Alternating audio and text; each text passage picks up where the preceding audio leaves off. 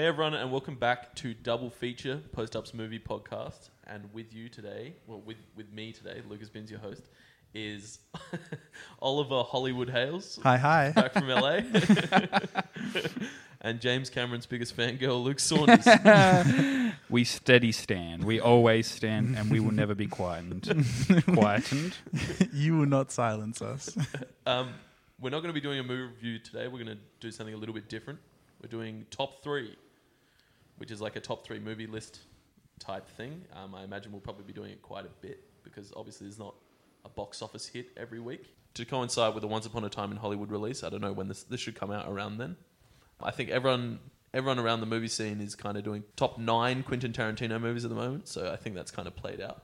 So it's a little bit more original if we do the top 3 Brad and Leo movies. Some might be Quentin Tarantino movies as well because there's an overlap there for both of them. Yeah.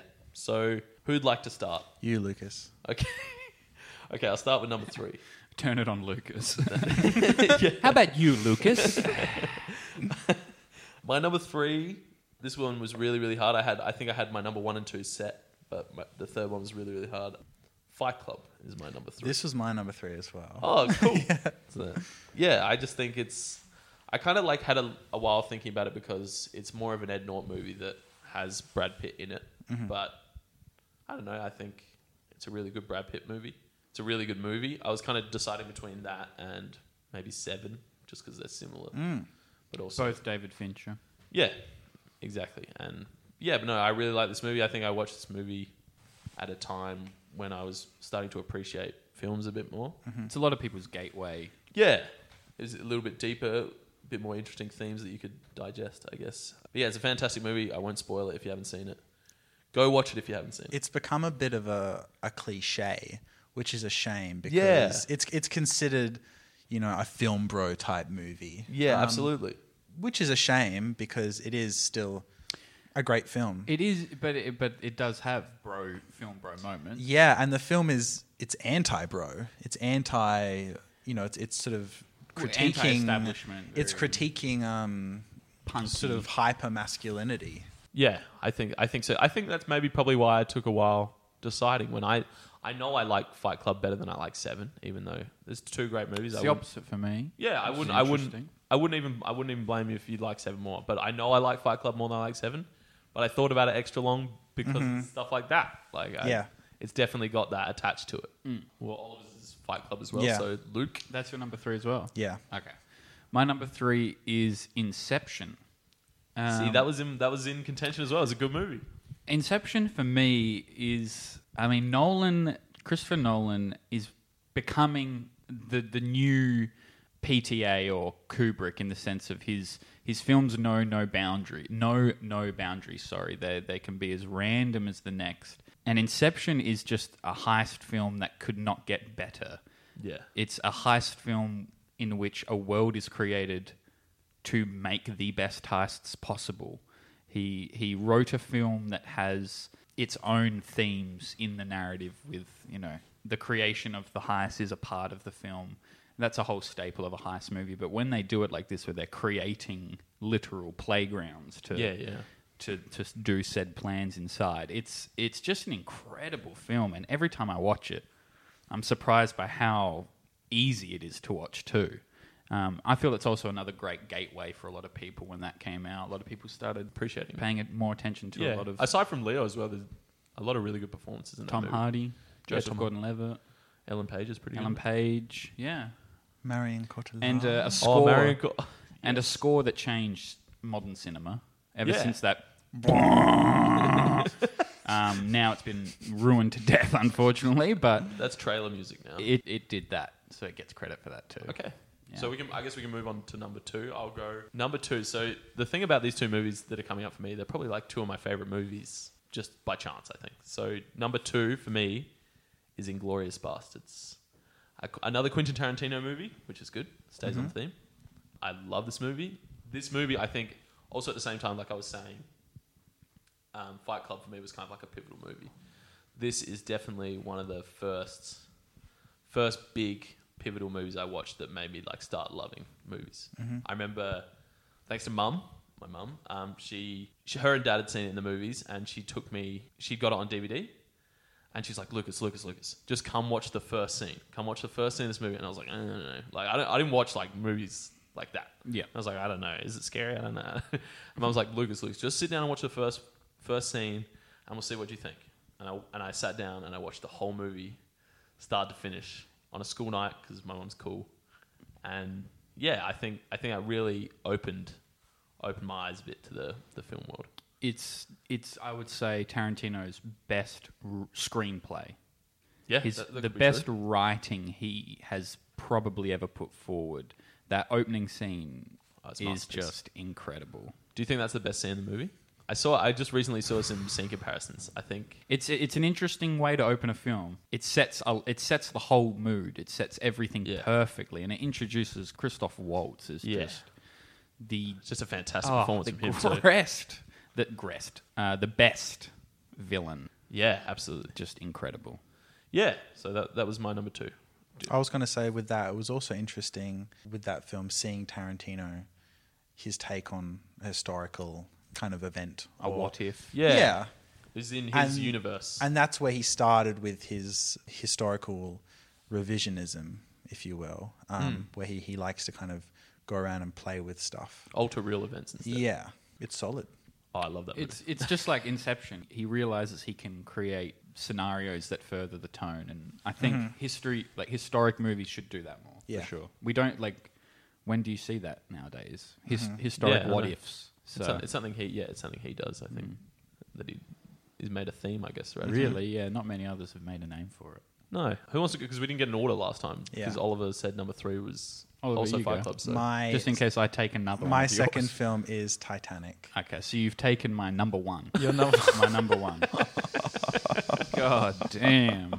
Titanic is maybe even similar to Fight Club, where it sort of became a victim of its own success because, I mean, Titanic was huge at the box office. Fight Club failed at the box office, but Fight Club was really popular as a cult film. But Titanic was just so successful. I think it was it played for months. It just wouldn't leave theaters because it was so popular. I have read a book on the entire production, and I can. It played for so long, and it made the most money at that time up until that second point. Most money. Well, of all time. Yeah, well, technically. Avengers. Behind Sound of Music? Or? No, Avengers. Avengers Endgame just beat it. Taken over. Right, yeah. Well, at the time, it was the highest grossing. And it was also, while the production was going on, the Fox was like, this is going to make nothing. Let's hurry this up. Let's get this out because it's going to ruin us. And you can see how they'd think that because it is a sort of odd idea for a story having... I mean, it makes sense because it's a romantic film and the tragedy that's going to follow. But the film is so ambitious in the production of every single area. Absolutely. And, I mean, Leo is awesome in it. He's just, beautiful. His Kate career was made. Is great in it as well. They're perfect together, I think. And... The final third of that film, when the ship is actually sinking, is it's still jaw-dropping. We saw it in IMAX or VMAX, and it's you get chills. It's edge of your seat, and I don't use that often, but it's legitimately edge of your seat because it's so long and it never lets up. In fact, they have moments to slow it down for you mid-sink just to make sure you regather your breath. Just to then give you another 20 minutes of non-stop. Yeah.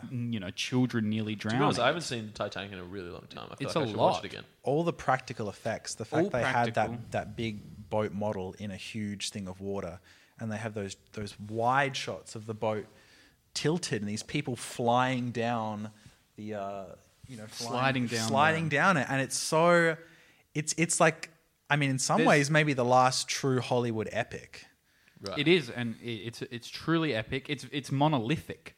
It has a 2001 feel to the ship, not to the narrative, but to the way they created that boat is terrifying. The shots of them in the water next to the propeller when it's tipping and the propeller comes out of the water, truly almost like a cosmic horror sort of feeling you get of just you're humbled by something so disgustingly giant, something that will crush you without you even being considered. I think another thing to spotlight for that film is James Cameron himself, Ride or Die. Are you a James I Cameron love fan? Jimmy. Jimmy is my Jimmy C. man. He knew what he was going for and he wouldn't let anyone stop him. And I think it's just an incredible film. Absolutely gorgeous. And it's a shame that people now treat it like it's... Just a simple romantic. It's yeah, bad. it's absolutely not. It's again, he found a way to... The theme of the film is tragedy. He found a way to heighten that by putting a love story on the Titanic. There's nothing more tragic than that. We all knew how it was ending, and it gives that, foreboding dread throughout the film. Which goes so nicely, on top of the costuming, which should also get a shout out. The costuming, the set period, it looks It's all gorgeous. just great. All It's the all- historians that came onto the set said that they would cry when they first saw it because it was the most accurate thing they've ever seen. Wow. So 100%, I think it should stop being kind of ridiculed a little. That's what I was bit. going to say. Another movie we've talked about that's probably changed because of the culture around the film. Well, everything was against him during the making of it, but then it came out, it made bank, and it won Best Picture. Is this a James Cameron podcast? He had the last laugh, really. Petition to make a James Cameron podcast. He had the love Jimmy C. No, okay, so Luke, we're going to go to your number 2 now because the Titanic's your number 1. So my number 2 is Tree of Life. Oh, Terrence see, this is Malick's. my number 1. Yay! Oh, we just so similar. Terrence Malick's hypnotic prose on what it means to be human. Oliver, what did you like about Tree of Life? It's one of the greatest films of all time. And That's when all we you need to watch say, it, really. it's actually kind of shocking just how grand it is. And it's So grand. it's it's like Spoilers? Dinosaurs. That's how grand this movie is. it's just about, I suppose, the existence of life and the path you take as a human, and going between, the dad is Brad Pitt, and that kind of represents masculinity and kind of force and stuff, and then he has his mother, Jessica Chastain. Didn't really set it up well, but basically it's about the formation of the universe paired against the growing Formation of a family. Yeah, this childhood story, and it's not a narrative film by any means. And I can understand how people went in to see that and probably hated it, but it's a true work of art, and it's absolutely beautifully shot. Cinematography is just, it feels like a Kubrick film. I've never seen this movie. It feels like The Shining, but outside is the best way I would say it. The way they move through landscapes is very. There's a knowingness to the movement. Wow. If that sort of makes sense, sort of like the camera. There's a style to it that has. There's a way that films can be shot that has a sort of higher presence to the camera, like we're knowingly watching something we shouldn't, and it has a very grand way of presenting this family, because obviously what it is doing is juxtaposing it with the universe, and it's selling us on, within any family, with any person, there is all of a spectrum of life. There's everything in there. Yeah, it's not the most. It's not going to be easy to just pick up and watch. Mm-hmm. It is very much. You probably want to be going into it knowing what you're going into. Is it the kind of movie that you probably watch? Because I haven't seen it, just to be clear.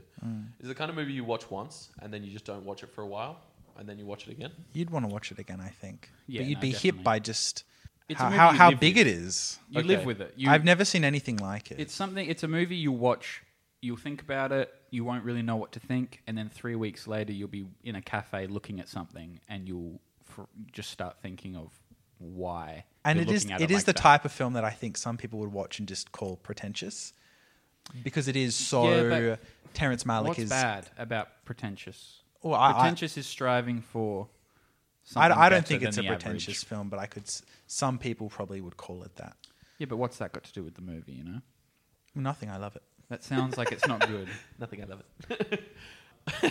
I'm about to talk about my number 3, and it's so. Number 3, I mean, my number 1. Sorry, and it's number so, 3. and it's so tame compared to the grandest movie of all time. If it's it changed my if life. it's Kevin Blart Mall Cop, I will walk. I will segue. my number 1 is Leonardo DiCaprio and Tom Hanks's, and I believe Spielberg. Amy Adams. I was looking at you to cue. Is it Spielberg? Yes. Yeah, it's Spielberg. Catch Me If You Can. This is my favorite movie for a really long time. Really, really long time. It doesn't go across the themes of the universe like Tree of Life. But they fly a plane, brother. True. You know, up and away. I don't know. I love this movie. I think as a kid, it's something. It's like the epitome of cool. Like Leonardo DiCaprio's character. Yeah. He's just going from town to town, all these different identities, pulling off, gets caught red-handed, somehow wiggles his way out of it. I don't know. I think he meets Amy Adams. I think this is one of Leo's peaks. One of Leo's peaks, early peak. I'd probably say this. Maybe Titanic. maybe Wolf of Wall Street and Titanic. I would say Leo did most of his best work when he was younger. That's a hot Okay, take. no, it's not that hot a take. I think some people. I think he was a very youthful actor. He has a lot of youthful energy to him. But yeah, also Tom Hanks' performance in that movie is really, really good too. I think for a guy who doesn't do a ton of character acting, well, he does. Like he did Forrest Gump stuff, but it's usually kind of feels like Tom Hanks with a twist. Like most of his stuff does. Tom Hanks with a twist. That's every Tom Hanks twist? movie. Yeah, but do you know what I mean? Though? Tom Like, Hanks, but on an island. but like Forrest Gump is different, I guess. Mm-hmm. But I think this is like genuinely a character, and he plays Carl Hanratty, the detective, very well. He's Damn. kind of this like no nonsense Look at that. detective. Look, this is You one caught of my him. favorite movies. You could, and you did. I did. You caught him. But Wait, that's Leo. You got yeah, it. if you haven't seen that movie, I definitely suggest go watching it. I like it. But yeah, that's about it. There's a lot of movies that I want to see. I want to see Tree of Life now. I definitely want to go back and watch the Titanic Yes. Well, you can always borrow it off me. on Oliver. One of your 2 Blu-ray copies. I'm sure that I can get. I will lend it out to anyone. And yeah, looking forward to the release of Once Upon a Time in Hollywood. Oliver, who went to LA, Mr. Hollywood, has already seen this movie. I have. And you said it was good. I'm going to be tight-lipped until I review. Okay, tight lip. That makes for great podcasting, am I right? Anyway. Just look at this guy. Anyway, thanks for listening, guys. If you could review us on Apple, 5 stars, or as Oliver said, whatever you think of Yeah, the be podcast. honest. Be honest. Yeah, be honest. We want But feedback. be 5 stars. Be honest, though. Be honest. Be honest. But better be good. Anyway, guys, thanks for listening. Thank you.